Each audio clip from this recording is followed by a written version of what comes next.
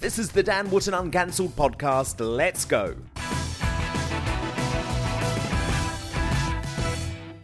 Now, after trans swimmer Lia Thomas thrashed her female competitors at the weekend, serious questions now being raised about whether the very survival of women's sport is under threat. The 22-year-old University of Pennsylvania swimmer became the first transgender athlete to win the NCAA title in the women's 500-yard freestyle, going from 554th in the event as a man to first as a woman. Olympic swimming medalist Sharon Davies has campaigned tirelessly on the protection of female athletes. And overnight, she revealed she's been subjected to horrific death threats because, as she put it, she has presented evidence-based facts on the unfairness of male inclusion in women's sport, which is sex-based discrimination.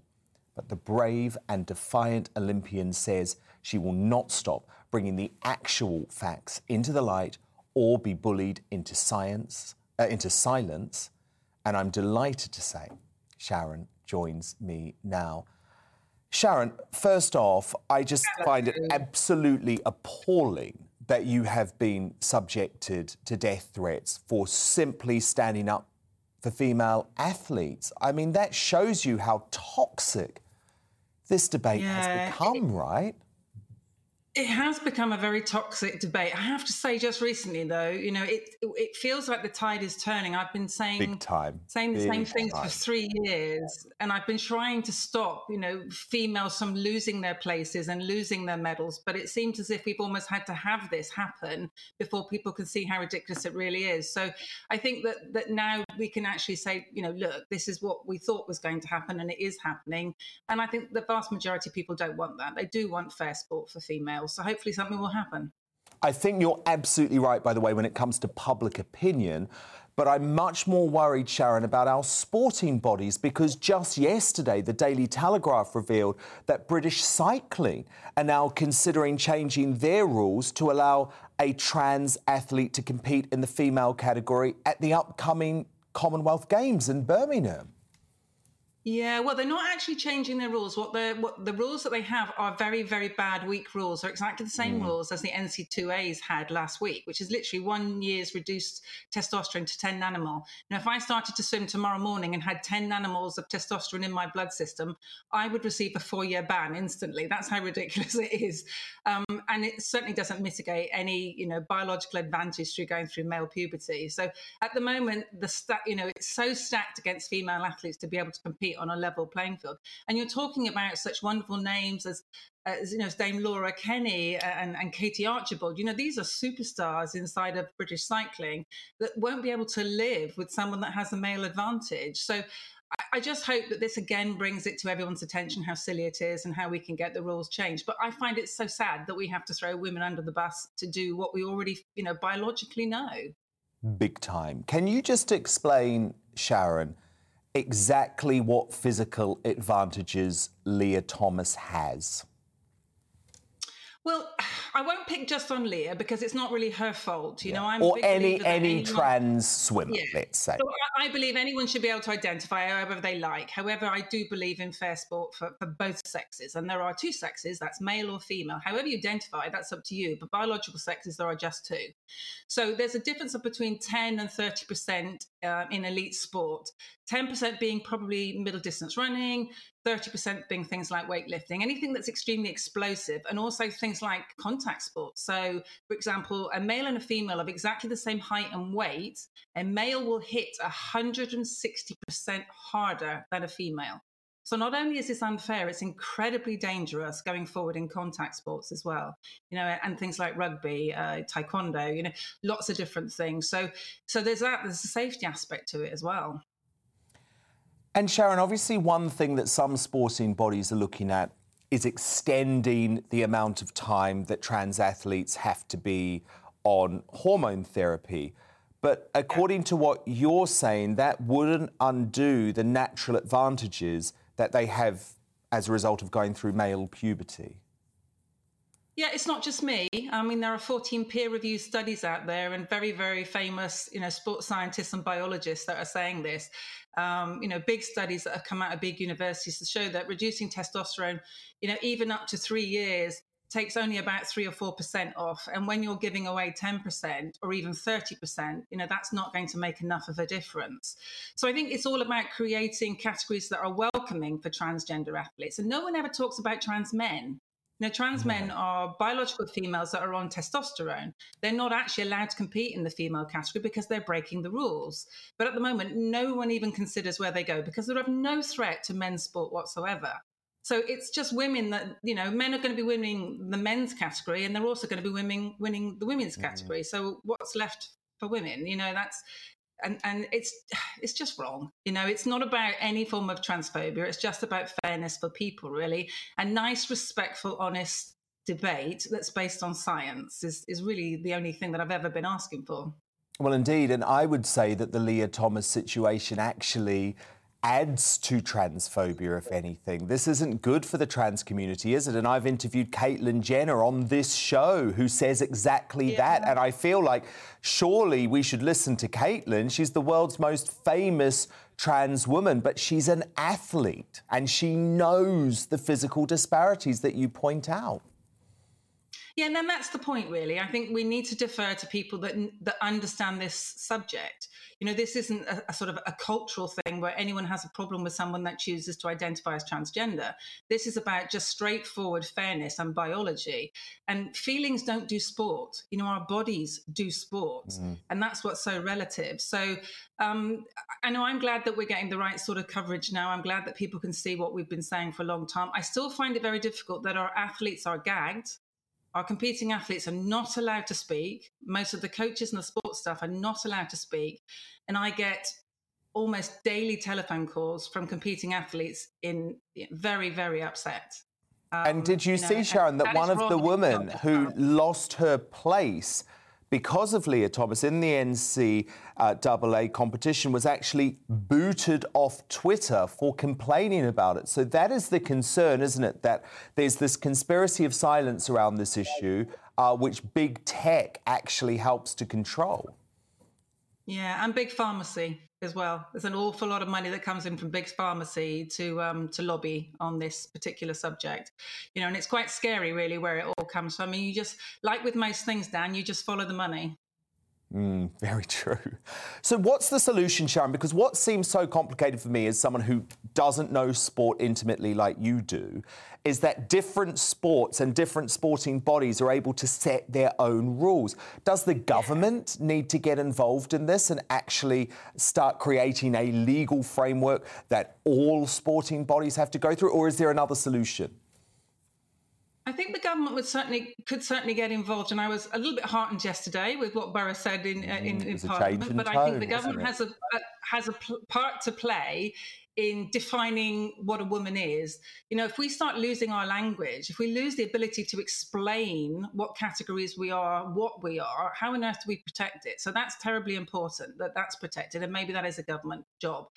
I think the sporting bodies are making movements, and I'm very proud to say that actually FINA, which is the swimming body, have got some very strong rules that they're intending to bring out. And also our World Coaching Association, 22,000 coaches across the world have come together and said they want to protect female sport in swimming. So I think if we can have one brave association across the world take a stand to protect female athletes, a lot of the others will follow. But it's that first brave association that has to do it. Well, look, Sharon, do not let those anonymous trolls bring you down, because you're speaking for the majority on this, and it's incredibly important work, because for people who love female sport, and I know you do, I certainly do, this really is something that is so critical. It is. For me, the passion comes from the fact that for 20 years, the IOC did not protect women's sport when I was competing. And they let people like me down that lost to an East German doping program. Yeah. But they also let all those young East Germans down as well, who many of them have actually died. So I have no faith in the IOC whatsoever. They do not pick countries that have good human rights histories. They do not, penalize Russia when they're back doing a drug state program again.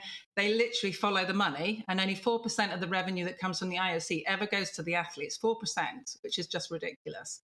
So I think that if we can get the governing bodies to stand up and have a bit of backbone, then sport will be saved. Indeed, Olympic silver medalist. But it should have been a gold, Sharon, as you point out, if it was a fair system. Sharon Davies, thank you so much.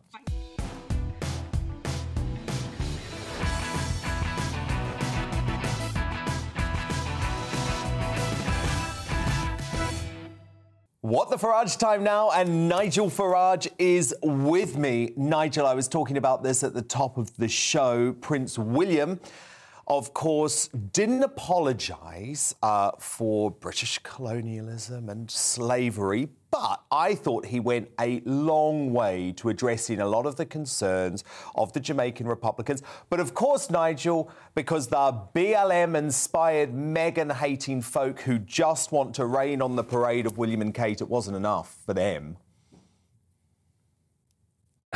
Well, Dad, I know your comments have been excitable on Twitter today. I mean, look, what we've had, of course, is I feel a bit sorry for William and Kate really being put in this position, demands for reparations, and a whole narrative here that Meghan and Harry have helped to create. I mean, of that, there is no doubt at all.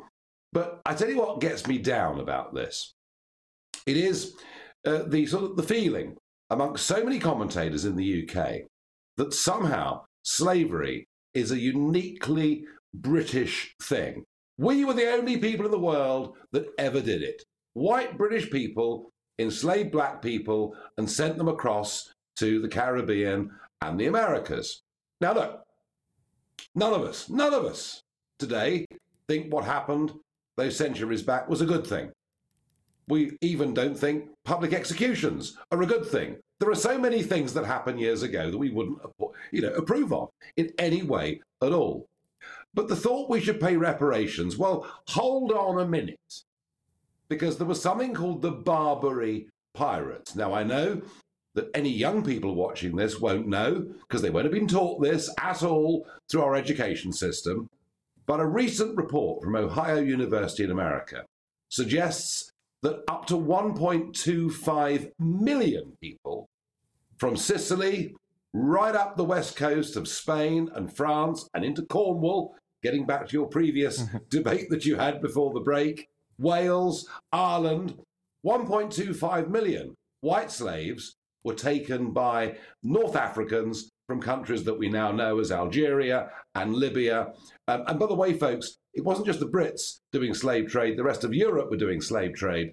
So let's get a sense of perspective. And what's really brought all this on for me isn't just the royal visit to Jamaica. It's Tulse Hill in South London. I was at school at Dulwich, a mile up the road. They're going to rename Tulse Hill. They're going to cancel Tulse Hill. They're going to get rid of dozens of road names. I've got to be honest with you.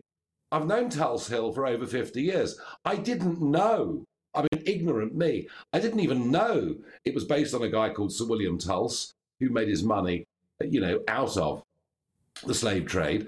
But we can't go on pretending this is a purely British, a purely white thing. We need some sense of perspective and balance in this argument. And above all, what we should say is whatever was wrong in the past, it was the British that first realised what a moral wrong it was, abolished it, and then spent decades on the high seas driving out the slave trade at the cost of thousands of Royal Navy sailors' lives. So please, folks, can we have a sense of perspective? And if reparations are to be paid, well, Libya, Egypt, Algeria, you owe us a huge amount of money. And the Cornish will be very, very pleased. They won't even need Gordon Ramsay anymore. But it would never end. I mean, it was interesting, Nigel. Dominique Samuels on our Superstar panel tonight. She is a Brit with Jamaican heritage. And she said her concern about this, and I found it fascinating, actually, is that the current government of Jamaica is wanting to wallpaper all of the social problems, all of the other issues in their society today by focusing on this historic issue of reparations. And I think she's right, because actually the Jamaican Prime Minister should be thinking a bit more about how to turn his country around. Yes, I mean, if the Jamaican Prime Minister wants to continue with this narrative of what he sees as being historic wrongs, and they probably are in many ways, that is giving victimhood status to an entire country. Yeah. And that of itself is a very negative emotion. Tell someone they're a victim and they'll feel down. Tell someone they're a champion and they can overcome things and succeed in the future.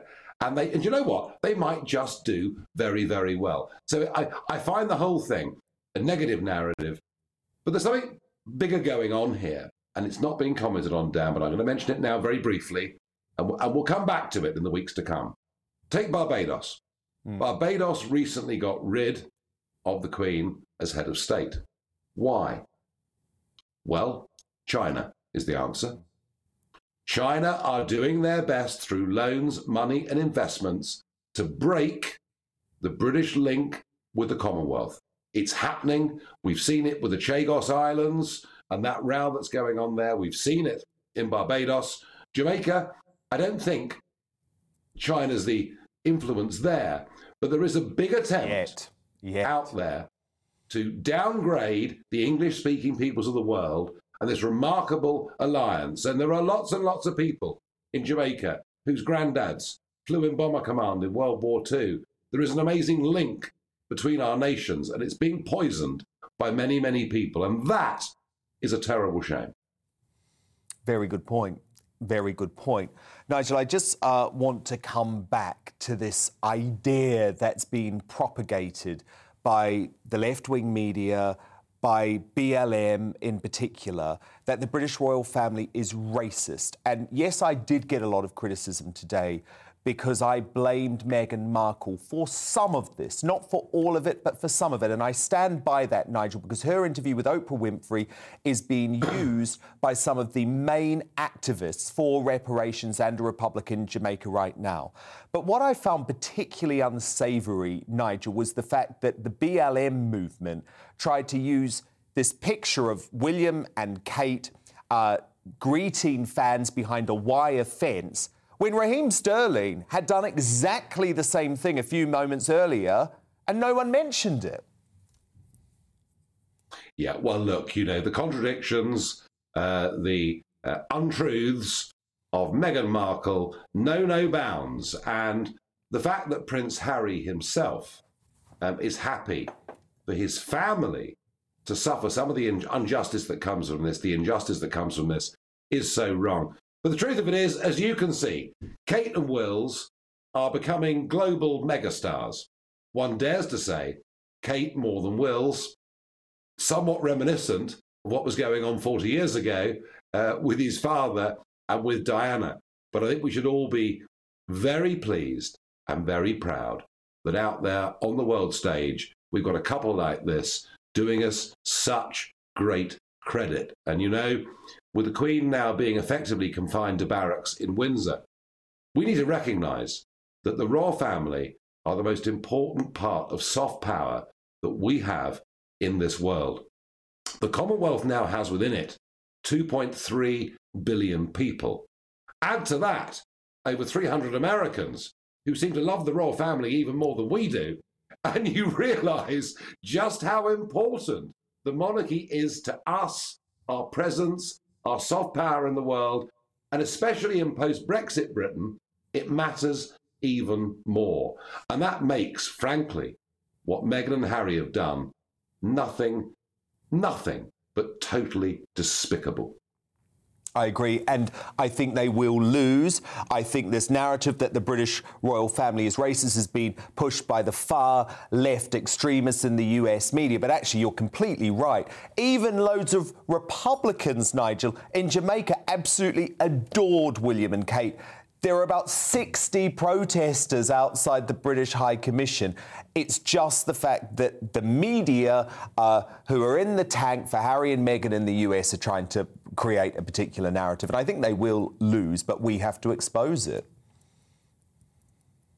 Well, look, the media, the mainstream media, and that includes a very large chunk of the British media, have always been ashamed of this country. of its standing, of its history, of its status, of its royal family, of its individuality, of its uniqueness. It's why they wanted us all to be parcelled and packaged up into a wonderful new European project run by bureaucrats we couldn't vote for, couldn't remove, and who were generally kicked out political failures for their own countries, such as Belgium. So, look, there's nothing surprising in any of this.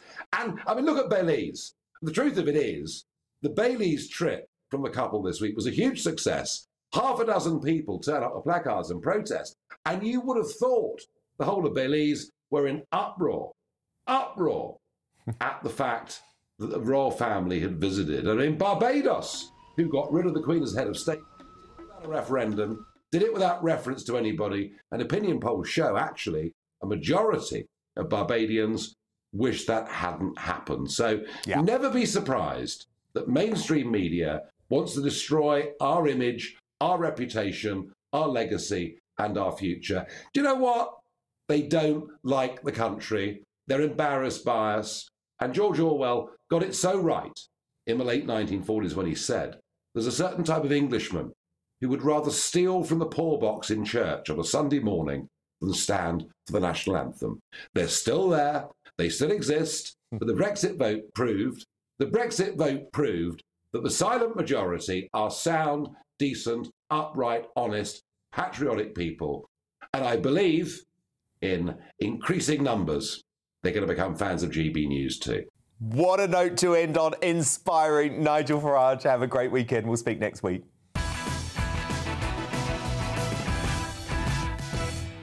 This time now for Uncancelled. And this is where Britain's top commentators speak out on controversial issues without the fear of the cancel culture sweeping the rest of the media.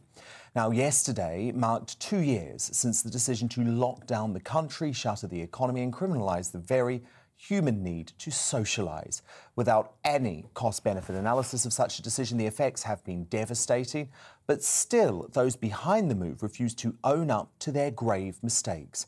And the evidence keeps on coming. A new Ipsos poll reveals the catastrophic legacy of paranoia and fear that lingers to this day, with half of Brits surveyed saying they would support the reintroduction of restrictions if a new variant emerged.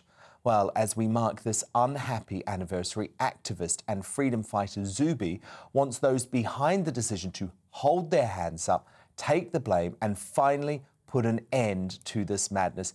He joins me now. And Zuby, you're completely right, because one thing that has been infuriating me all week, and I know you agree on this, is that all of those people who warned long shutdowns, money printing, COVID policies would batter the economy, as you say, and lead to inflation. We're accused of being selfish, wanting to kill grandma and putting money over human lives. But we were right? Yeah, it's been very frustrating, Dan, and it's the least satisfactory and least enjoyable I told you so ever, I think. Totally. And this goes so far beyond the UK as well. We're talking about the majority of countries in the entire Western world for sure, but I think the entirety of countries in the world in general just fell into this domino effect after seeing the lockdowns in China and decided to totally jettison the concept of human rights and civil liberty and freedom, all under the guise of protecting people, keeping people safe, with no cost-benefit analysis, no consideration of what's important, and no consideration of the health, physical, mental health, financial ramifications, inflation, so many things, social development, effect on children. There have been so many issues that have come out of the lockdowns and other restrictive measures.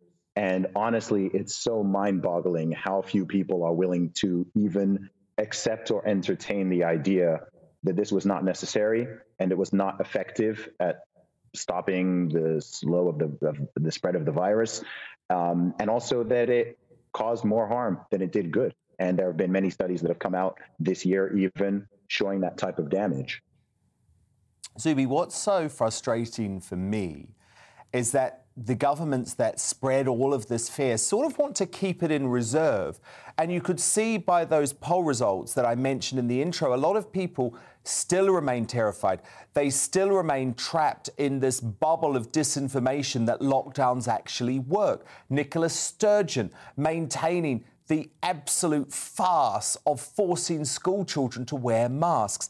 Isn't it on these people who got it so wrong now to actually come out and stop the fear? It is. And this is the problem. This has been the problem from the very beginning, is that this whole thing is politicized. It's been political from the very beginning. And it's understandable to some degree. In the face of a new danger, in the face of a threat, governments, political leaders cannot be seen to be doing nothing. And the truth is, sometimes doing something and doing something drastic can cause far more problems than either doing nothing or doing something that is more calm and moderated. And what was happening was, like I said, there was this domino effect in different countries. We remember early on, it started out in China. China did lockdowns. I believe that Italy was the first country in Europe to do lockdowns. Initially, the UK was never going to do lockdowns. They were going to take the Sweden approach and keep things open and be much more moderated with it. But there was all this pressure coming from certain people in the media, coming from the political class. And then, of course, the citizens start demanding this. They start demanding this drastic action to be taken. And all throughout this, because there is this fear, nobody is thinking, does this make sense? Is this effective? You can say the same for masks. You can say the same for lockdowns. You can say the same for standing 6 feet apart and the plastic barriers, the nonsense rules in restaurants. There are so many different measures, and at no point has someone actually sat down and really thought, okay, is this working? Is this effective? Indeed. What are the pros and cons here? And Zuby, quite the opposite, actually, which is what upsets me. Yesterday, Rishi Sunak was almost celebrating lockdown. This is 2 years since lockdown, as if it's a really good thing, as if we should be happy that the government locked us down. And that's when I realised, whoa, the narrative has become so topsy-turvy and out of control. Mm-hmm. And this is a big problem as well because of how long it went on for. From the very beginning, one of my biggest concerns wasn't just that I don't believe a government has a right to do this in a liberal country, but also the longer this goes on for, the more people are going to get used to it. People are now emotionally bonded to their masks. They're emotionally bonded to this concept of lockdown, et cetera. It's set this terrible precedent, which has totally inverted the way that our societies are supposed to function, where simple things like, I'm happy that the UK has been, at least England, has been dropping a lot of these rules and restrictions. But if you travel around the world and go to different countries, there are still places where it feels like May 2020. They're still going 100% with all of this madness. And at this stage in the game, I can give people a little bit of leeway, but 2 years on from this situation, it is truly astonishing just how much this is affecting people. Well, Zuby, thank you for continuing to fight for freedom, and we'll do so on this show always too. Zuby, we'll speak again next week. Thank you so much.